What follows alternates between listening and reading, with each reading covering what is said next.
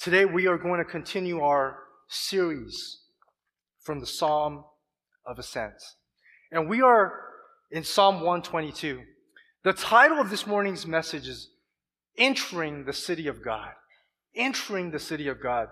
Before we get into a formal exposition, and even before we begin to read the text, I want to explain some of the background to you, and hopefully we can take something that's somewhat complicated in the world of Old Testament scholarship and make it simple for us to kind of comprehend and understand. So will you grab your Bibles or pull up on your electronic mobile device and turn with me to Psalm chapter 122. Psalm 22, I'll give you about 20 seconds to turn there. Psalm 122. Psalm 122. And most of your Bibles have a title that says, Let Us Go to the House of the Lord. And so, background-wise, before we read this text, is that the house of the Lord was symbolic of God's presence. The house of the Lord throughout the Old Testament would be a representative of wherever you go to worship the Lord because you long to be in His presence. But eventually, the house of the Lord would be known as the temple. The temple of the Lord would be the place where God would choose to say, okay, God is everywhere. He's everywhere at once. You cannot contain Yahweh in any human structure, but it's just symbolic. It's just a building that symbolizes that if you go to this place, this is where God will meet you. Right? And so that's the house of the Lord. But here's what's tricky. If you look at your Bibles, most of your Bibles have a subheading that says a song of ascent of David. How many of you guys, your Bibles have that? All right. So as an interpreter, you assume that David wrote this. But here's a tricky situation. Here's the problem. Most scholars will say that David did not write this. Instead, like all of the Psalms of Ascent, this was written by a pilgrim, a Jewish pilgrim, years and years after the time of David. And so this would probably be during the time of return from Babylonian exile, where every year the Jewish pilgrims are taking that journey into Jerusalem, and they're going back to worship, and they're envisioning what's beautiful about what Israel used to be and what Israel will be one day, right? So why would they attribute this psalm of David?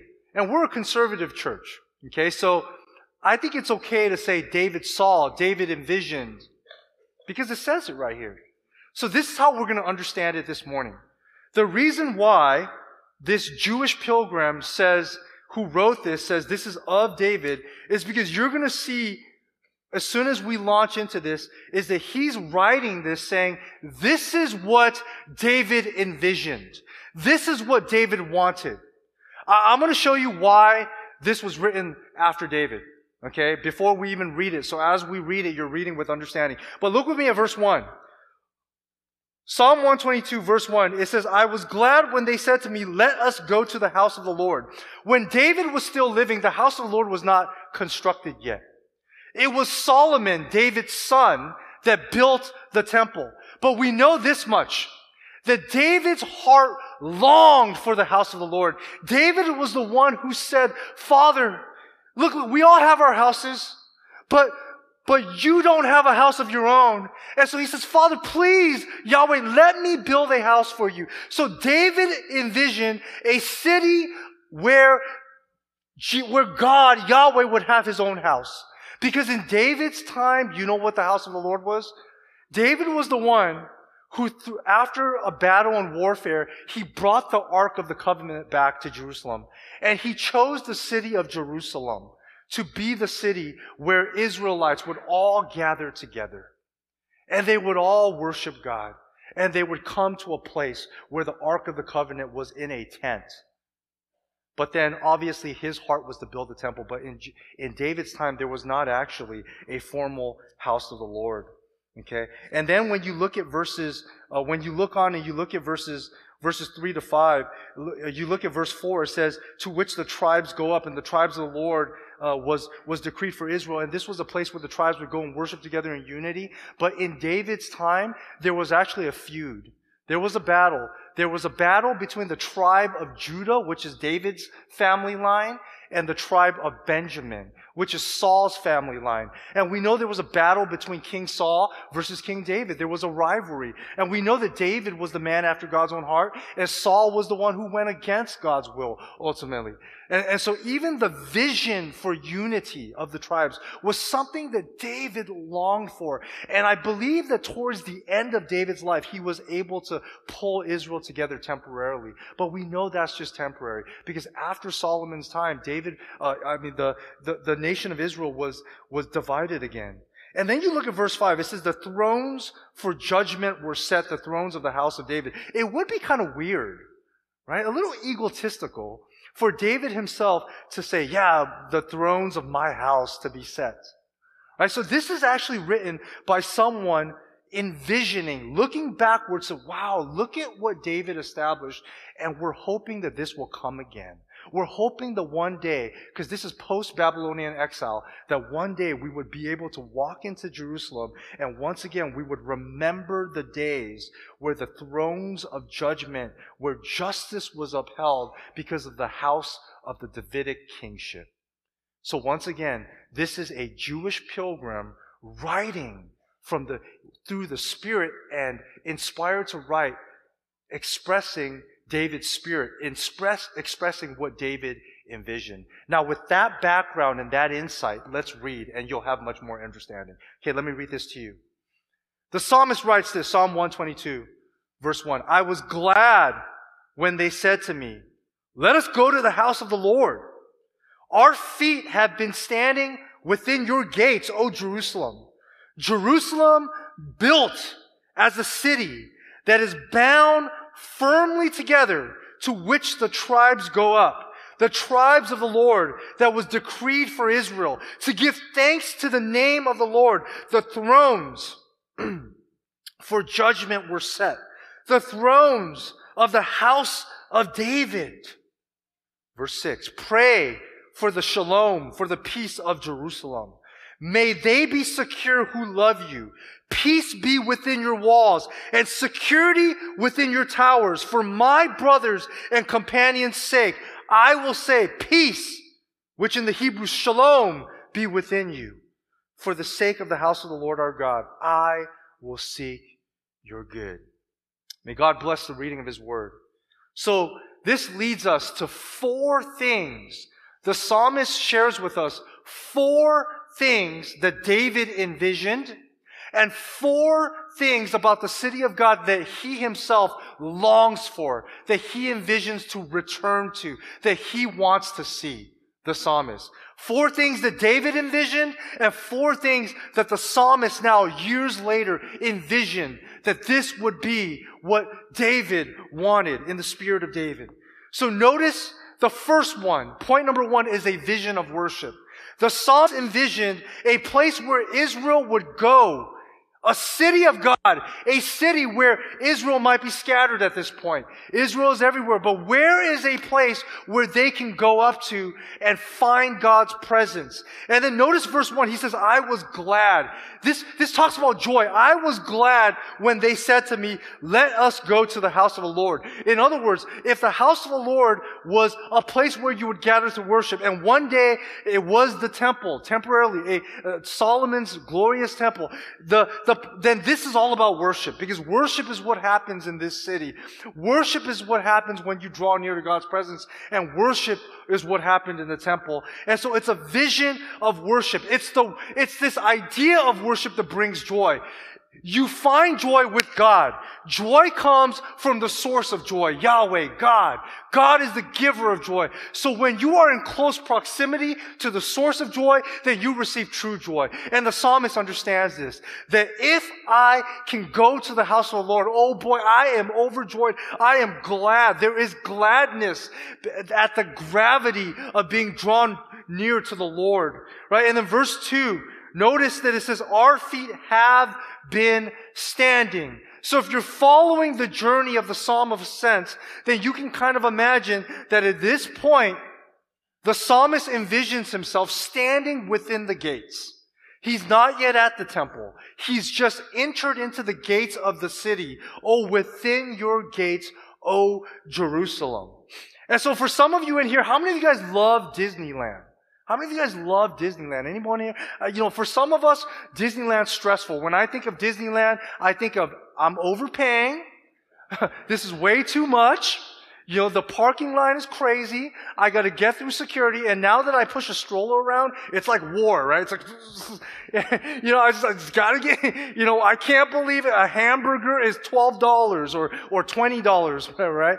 But I'm just kidding. I mean, Disneyland's a great place, but for some of you, you love Disneyland. You love Disneyland, but then it's still stressful, right? You're going through the security, parking first, right? And then you go on the tram and then you get off. But then when you go through the ticket line, it's just this wonderful feeling, right? Because you go through the ticket line, you get in, you're in the gates. You're not yet in Disneyland. But as soon as you go in, you begin to hear the music. You might hear the train go by. You look up and you see the Magic Castle. And if you love Disneyland, then seeing that castle brings all of your memories back. Maybe some of you proposed there, right? So that's going to come, I got engaged here. For some of you, you're like, I have these great memories of a kid going into Disneyland. But just seeing that castle brings all these memories of joy. All these memories. And then what happens? You begin to anticipate. Oh man, I'm going to get the fast pass. I got to go Tomorrowland first, right? I gotta go Frontier, I gotta go here, Indiana Jones. You start getting, and for some of us, like me, I'm start getting overwhelmed. Start seeing the crowds but for some of you, you get anticipation. That's what he's talking about. Okay. He enters the gates. He gets a vision of the house of the Lord. He's there to worship, and all the memories of the Davidic kingdom come back. All of the memories of Israel's good times come back. All of he envisions, and you're going to see he envisions peace. He envisions tribes in unity. He envisions a time where Israel was strong, but most of all, he remembers where God was worshipped, where God was uplifted, where Yahweh was remembered. So that's the sensory experience, is that when he sees something, it brings worship to him and joy because it brings memories and anticipation. It helps him look backwards and forward, right? Helps him to remember and to anticipate the joy of worshiping, that what is going to happen. That's the attitude of coming into God's presence, is that you thank God. So when we come to worship, what do? We thank God for who he is. We thank God for what he's done. And then we pray and we begin to say, God, will you continue to work? Will you continue to move? Will you continue to make disciples, right? And so it's all encompassing, past, present, future. And that's what he's experiencing. And that's what makes him glad. It is this closeness to God. And so he envisions worship. Okay, that's the first point. Point number 2. The second thing that he envisions is a vision of unity. So the first thing you see is a vision of worship. The second thing is a vision of unity. A vision of unity. Look with me now at verse 3, starting in verse 3 where you see this, and we read this. But notice how he describes Jerusalem built as a city that's bound firmly together. Now, when you look at the original Hebrew, bound firmly together, this is like compactness. But there's a twofold meaning here. Back in David's day, Jerusalem was much smaller, right? Jerusalem expanded during Solomon's kingdom. But it was much smaller, meaning the houses were like compact. And because you're in this small city, you're going to get to know people. You're going to know each other, right? And so there's almost this unity. So twofold meaning. One, we're close together. We're all together in the same place, Israel. There's unity. Okay, but because we're all together and we're all united by one God, we're all worshiping one God, we're all together, the enemies are outside, there's unity within the walls. That's his idea. So he's envisioning what David envisioned. David envisioned a united Israel. David envisioned a place where all of Israel would be united because David understood it wasn't about military conquest or kingdom. It was about one God, monotheism in his day, right? It was Yahweh, that all the world must know that God is the Lord, That was David's Lord. And all of Israel has to know that we are united. We are all heirs of Abraham, regardless of what tribe you came from. And I believe it broke his heart when there was division and fighting within the tribes. And this is why David envisioned a place where we could all come together and worship and be united, despite the fact that we are different. Right? So Jerusalem, built as a city that is bound firmly together, to which the tribes, differences, distinction, not uniformity, right? What God ordained for the different tribes, not uniformity, but unity. When you worship here in the English congregation, we are way more multicultural than we think. Because all of us come from different backgrounds, right? I mean, even if the majority of you might be type of Chinese heritage, you might have grown up in a different part, or your parents are from a different part of Asia, and you're a different type of Chinese, right? I'm using general terms. And then after that, not everybody in here is Chinese in terms of heritage. But we all come together, and then we come from maybe different social, economic background. I know that there's a predominant group here in Walnut, California, in terms of suburbia, but all of us come from a different place, right? So in some ways, we can say we represent different tribes, but what unites us is the gospel of Jesus Christ, one God who is revealed as Trinity, the Father, Son, and Holy Spirit, one Scripture, the Word of God, and a commitment to be a family of God.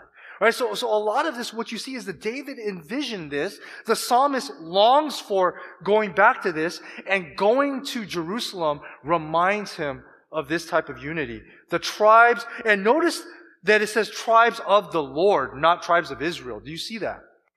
Do you see the key language in verse 4? To which the tribes go up. Go up. Why is it upwards? Why is it up? Because you're going up to worship. Not just you're going upwards towards Jerusalem, right? But you're going up to worship. And it says the tribes of the Lord, the tribes belong to God. And then it says, as was decreed for Israel, meaning decreed, God willed it in His sovereign plan that Israel would be united. They belong to Him.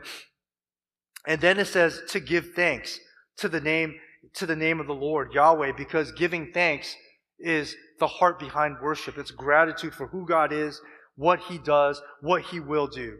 Right? So worship is the key. And you see all of this. Now, this leads us to point number 3. So point number 2, what we've seen in the first 2 points is the psalmist sees, he envisions what David envisioned, a city of God where there's a vision of worship, a vision of unity. But the third thing, point number 3, is a vision of justice. A vision of justice. I already mentioned that there's different tribes. And if there's going to be unity, there needs to be justice. And so David was a good king. David was a king who wanted to reign over Israel, but not as a dictator. Not as a dictator. He wanted his courts and his kingship and his throne to justly dispense, or I should say dispense justice. To make just rule over people. To decide over different disagreements, like in a legal courthouse, but to do it in a way that would honor the Mosaic law and would honor the heart of God. And we knew that this was David, an imperfect person, but a man after God's own heart, a man who would want a kingdom that reflects the heart of God. And in verse 5, it says the thrones, so this is the kingdom of David, the kingship of David, right? The family of David, the kingly line of David, the thrones plural, not just one throne, right? But David and all of his sons, this is what David wanted and longed for, that their thrones for judgment were set. The thrones of the house of David. And the awesome thing about house of David is we know that God promised something to David about his house. That God promised to David in 2 Samuel saying, I'm going to make you a kingdom that's everlasting. That your kingdom is going to be forever. And so David, logically thinking, well, that's the only way that that's going to happen is if it comes through one of my sons. That one of my sons is going to have an eternal kingdom. And little does he know, because he doesn't know yet, that that's going to be the greater son of David. Jesus Christ. Right? Jesus Christ would come. And Jesus Christ would ultimately establish a justice that his heart longed for, that he couldn't see. Ultimately, it would be a son of David who comes and his throne of judgment would be set. And his throne and his house would be everlasting. And so this is a really short point, a vision of justice. So we've seen a vision of worship, a vision of unity, a vision of justice. But the fourth thing, point number 4, the fourth thing that David envisioned and the psalmist envisioned was a vision of peace. And we see this in verses 6 to 9. Notice in verses 6 to 9, it says this: he prays for peace. Pray for the peace of Jerusalem. May they be secure who love you. Now notice the peace is repeated again. Peace be within your walls. So within your city walls, let there be peace. And security within your towers. For my brothers and companions' sake, I will say peace be within you. So peace is repeated a third time. It says, for the sake of the house of the Lord, the place of worship, our God, I will seek your good. Now, here's some explanation, okay? The name of the city, Jerusalem, means city of peace. Salem comes from shalom in the Hebrew. So this is peace. Jeru is just some type of word that can mean city, city or town or place. So this city, being named Jerusalem, was supposed to be a city of peace. What irony. Now, we all understand Jerusalem in history. It is ironic that the city of peace is one of the cities that goes down in history that has been the center and the target of the most violence and the most warfare. Throughout Old Testament history, and even in the New Testament, you know what happened to Jerusalem. And then even today in present history, if you will, in current events, you know that Jerusalem is still not a city of peace. Daily, they're surrounded by warfare. And so what we see here theologically is that what David longed for and what the psalmist now, in the spirit of David, longs to go back to, leaves our hearts begging for something that is future. Something that has not yet happened. A city of God that is not yet built up. A city of God where there would be shalom. A true and better Jerusalem that would truly be a city of peace.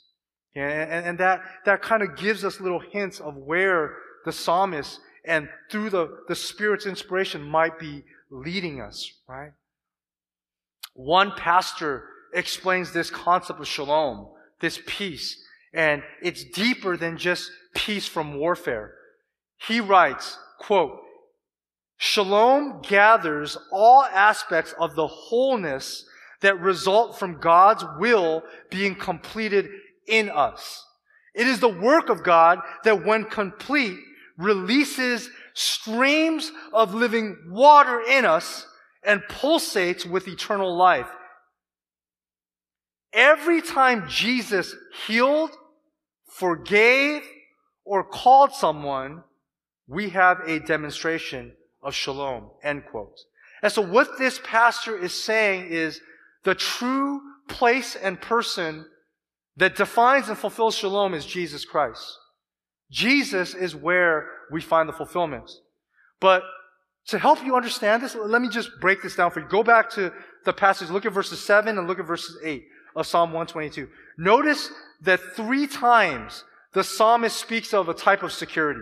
Peace within its walls. Peace and security be within. This type of idea 3 times in verses 6 to 9. Look in your Bibles. Look at verse 7. Notice in verse 7, the psalmist prays for peace within your walls. So when you think of that, he's talking about peace within the city walls. Right? So if you're in the walls and the enemies are outside, if there's no peace outside the city, then he's saying, in the city, let there be peace. Because this is the city of peace. And that also includes the fact that there's no fighting among the people. So he's moving from the outside in. And then notice in verse 7, the second time, instead of peace, he uses the word security. You see that? So peace be within your walls, security be within your towers. So now he's moving from inside the walls to inside the building. So he's saying, he's praying for peace in the city, and now he's saying within the walls, within the buildings, the towers. So you can interpret that as people are having peace within each of their homes or within the towers. The leaders have peace, right? That there's walls. And then he moves inward into the inner person. Notice in verse 8, he says the third time, peace be within you. So you see the movement? Peace be within your walls. Security be within your towers. Peace be within you. Beloved, this speaks to all of us. We long for this. We pray for the peace of Los Angeles, right? Or you would say the United States or the world, right? But you pray for the city and you say, peace be with our city, within our civic life. Peace be within our homes, our structures, or for us, of course, our churches. And then because of that, because there's peace externally coming in, we say peace be within us. But we know that realistically, everywhere we look around, that we can't control what happens outside in the city. That there's going to be different forms of a lack of peace. I mean, whether it's violence or crime, we can't really control that. That sin is active and sinners abound. And we ourselves are sinners being sanctified. Right? We are saints now because of Christ. Being sanctified, though. So we know that sin abounds. But in our homes, we know that in our homes, we're constantly working through maintaining relational peace, right? And so within our homes, we long for that type of peace and security. But then ultimately, the only security and peace that God promises that we can have for certain is this one. Inside our hearts. And we know as Christians who believe in the gospel that this only comes through faith and a personal relationship with the Lord. Jesus Christ, right? He is our Lord and Savior. And so this is the peace within. Beloved, this is the peace that Johnny and Muha and the Lowe family cling onto and grab onto each and every day. We just prayed for them earlier, right? This is the internal peace that nobody can take away from you. This is the true peace. And so all in all, what we see here is that the psalmist is longing for a peace that does not actually come in his time, in his lifetime. That David himself did not fully experience this peace. That the psalmist himself did not fully experience this peace. That this peace will only be experienced when the fulfillment comes through the Messiah, Jesus. Right? And then he wraps up in verse 9. Check out verse 9. Verse 9 is so powerful interpretively. Verse 9 is so powerful in terms of purpose. And so I want you to cling your hearts to verse 9. Look at verse 9. It says, for the sake of the house of the Lord our God, I will seek your good. When he says, I will seek your good, some of your Bible translations say prosperity.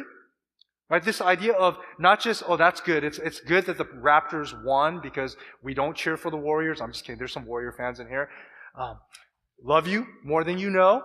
Okay, but we don't cheer for Northern California teams. I'm just kidding. Love you guys more than you know. Okay, so we cheer for the Raptors officially tonight. Okay, but for the sake of the house, for the sake of the house of the Lord our God, I will seek your good. It's good. It's His wholeness. It says, I will seek your good, God's good. Right? So He wants to fight for, He wants to pursue, He envisions, He prays for this city of God. And He says, what's the motivating factor? For your house, for God's house, for the place of worship, for this city. Why? Because He knows that if Jerusalem stands in His time, and if the temple and the house is there, then Israel will be united. He knows that if there is no place to gather, Israel will not be united. They will be scattered. He knows that they will fight, but He knows this much. Why does He long for the city? It's because whenever the Israelites obeyed God and sought the good of Yahweh, what happened? God fought for them, and they had peace outside the walls. They had peace within the walls. They had peace within their hearts. And they had unity. And they had justice. Why? Because they listened to the word of the Lord. But they knew, the psalmist knew, that whenever they disobeyed God, what happened? The walls come down. Enemies invade. Exile happens. Division among the people and fighting. And no peace within. And so that's why his key is we need the place of worship. Because we need to be focused on the person of worship. Because it is only the person of Yahweh that unites His children. And if we stay focused on Yahweh, then we will have true security and peace. But in His time, it was a place and a location. In our time, it's different. That we don't go to a place per se. We go to a person who came, and that person now lives in our hearts. Christ through the Spirit. So how does Psalm 122 apply to Christians besides motivating our hearts in terms of worship? It points us towards the true and better city of God, the New Jerusalem. Earthly Jerusalem then was imperfect, and even the glory of Solomon's Jerusalem and Solomon's temple was only a temporary type of heavenly city and a temporary type of a place of worship. What the psalmist envisions and what David longed for was meant to point towards eternal worship, eternal unity, eternal justice, and eternal peace. And so let me break this down for you, right? Unlike the Old Testament saints, we go to worship the Lord anywhere and everywhere. You don't have to go to Jerusalem to worship. You go to the Lord where you are, if you have Christ, anywhere, and you say, God, worship. But it's good to come together. But you don't have to come in one place.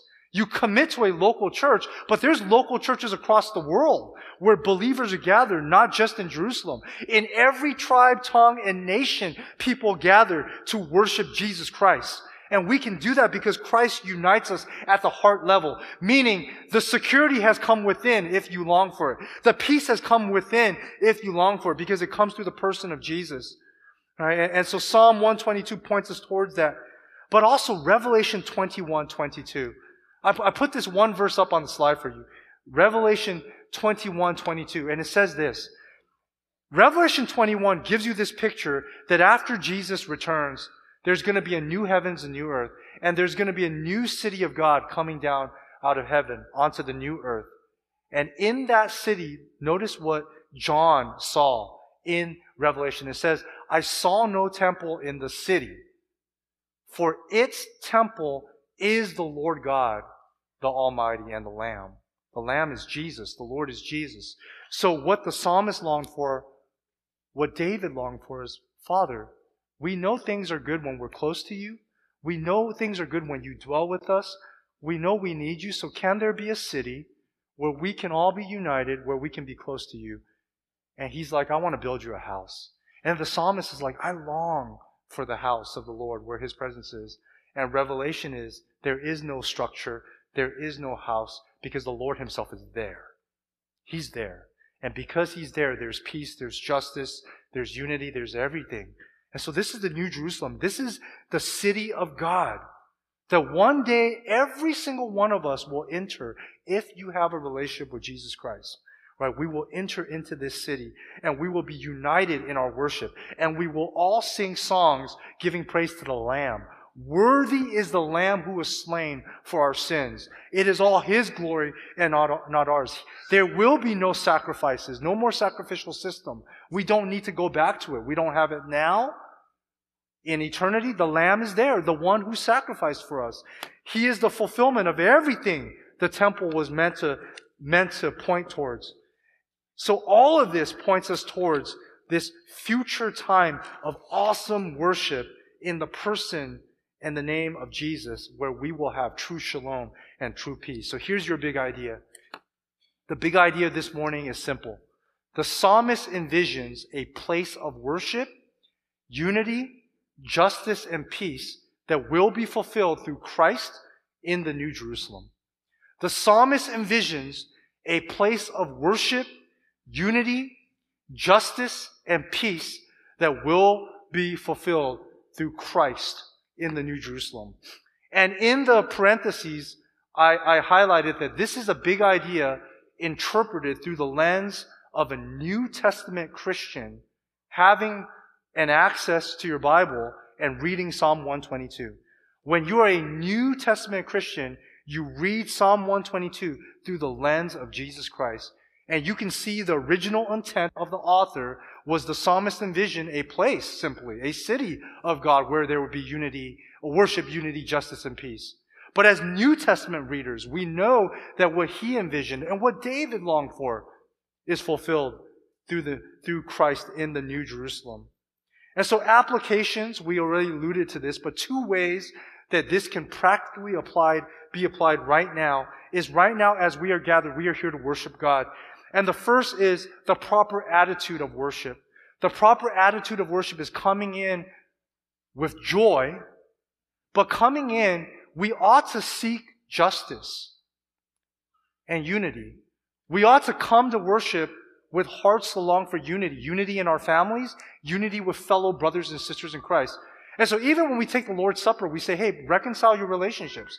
Reconcile your relationship with God through the gospel. Reconcile your relationships with each other. Because the family of God, when we worship is more than just standing there singing a worship song.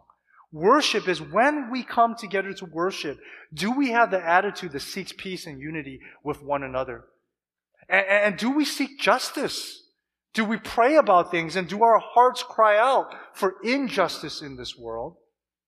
And then do our hearts long for peace? Not just security, but inner peace. Right? Truly, do our hearts rage because, we're overwhelmed with anxiety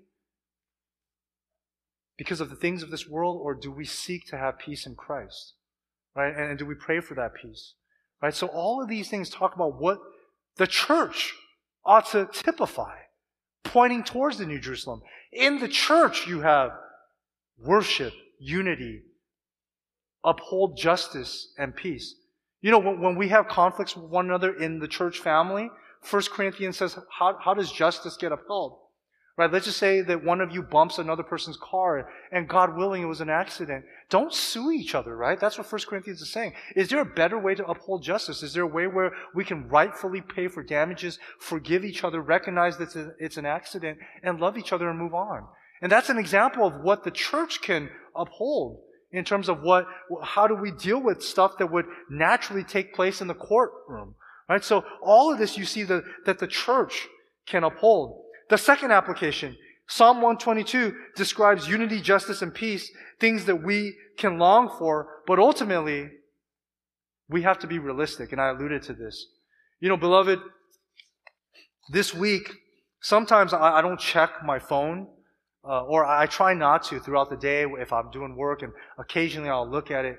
But when there was a shooting this week, I believe in Virginia, I didn't know until like 8 or 9 o'clock at night because I hadn't checked my Facebook feed or my news feed, and I was looking at emails, but no one sent me an email, and I was like, oh man, again, there's it's a result of sin, it's a result of sinners, just injustice in this world and warfare. You read about war, you read about all these things in this world, and then you read about all kinds of other things, right? Where it doesn't involve violence per se, but people ripping each other off and people pressing down on each other and just greed and then you read about people suffering through disease and stuff. And sometimes it's really hard to feel like you can be secure in this world. I think security is something we all long for. You see it in the heart of this psalm. It's something we all want. But I think what this Psalm 122 confronts us to say, hey, we can pray and we can do things to kind of long for security, but ultimately, the true security that we long for requires dealing with sin and sinners. And there's only one person who does that, and that includes dealing with our own sin. And there's only one person who's done that, and that person is Jesus Christ. So ultimately, our true security, our sure and steady anchor, is as well-meaning as people might want to provide security in this world. It's not going to come from this world. It may not come in our lifetime. And we want to make sure this morning that you have that security. And that security is Jesus Christ. So if you're sitting here this morning, if you don't have Christ, turn to Him now. In a moment, we're going to take offering. And if you're a guest, please do not, if you're a guest, we don't want you to give, the finance team cringes every time I say that, but if you're a guest, please do not feel obligated to give. Okay? But in a moment, we're going to take offering and we're going to worship in a song. And if you don't have the security of Jesus Christ, I want to invite you this morning. I want to invite you this morning to surrender your heart to the Lord. Confess that you are a sinner in need of His grace. Repent, which means change. Ask the Lord, saying, Jesus, I believe that you died and rose again for my sin, and I want to receive you as my Lord and Savior. I want to surrender to you as Lord. I need you. I need you for all these things that this psalm talks about. And then afterwards, talk to the person next to you and tell them, hey, I prayed that prayer. Will you guide me? Or come up and talk to one of us, one of the pastors or one of me or myself. And we'd love to guide you through what it means to follow Christ. Okay, let's pray. Father, we know ultimately, Lord, that what the psalmist longed for when he envisioned the city of God can only be fulfilled through Christ and the New Jerusalem. But we know that the only way to enter the New Jerusalem is really through a relationship with you. So we want to pray, Lord, this morning for anyone in here who does not know you as their personal Lord and Savior. And maybe this is the first time they're hearing about Jesus Christ. Father, I pray, Lord, that you would reveal to them the gospel that Jesus came and died for their sins. And He rose again. Help them to acknowledge their need for you, to confess that they are a sinner. Move in their hearts through the power of the Spirit, Father. Save them, rescue them. And Lord, I pray, Lord, that you would move in them then to talk to someone about that. And to say, I want to know more about Jesus. I want to know what it means to follow Him. I want to make sure that I truly understand what Christianity is about. Father, we pray that you would do this powerful work in the heart of the people in this room who you've brought here, who don't know you yet. It's in your name that we pray. Amen.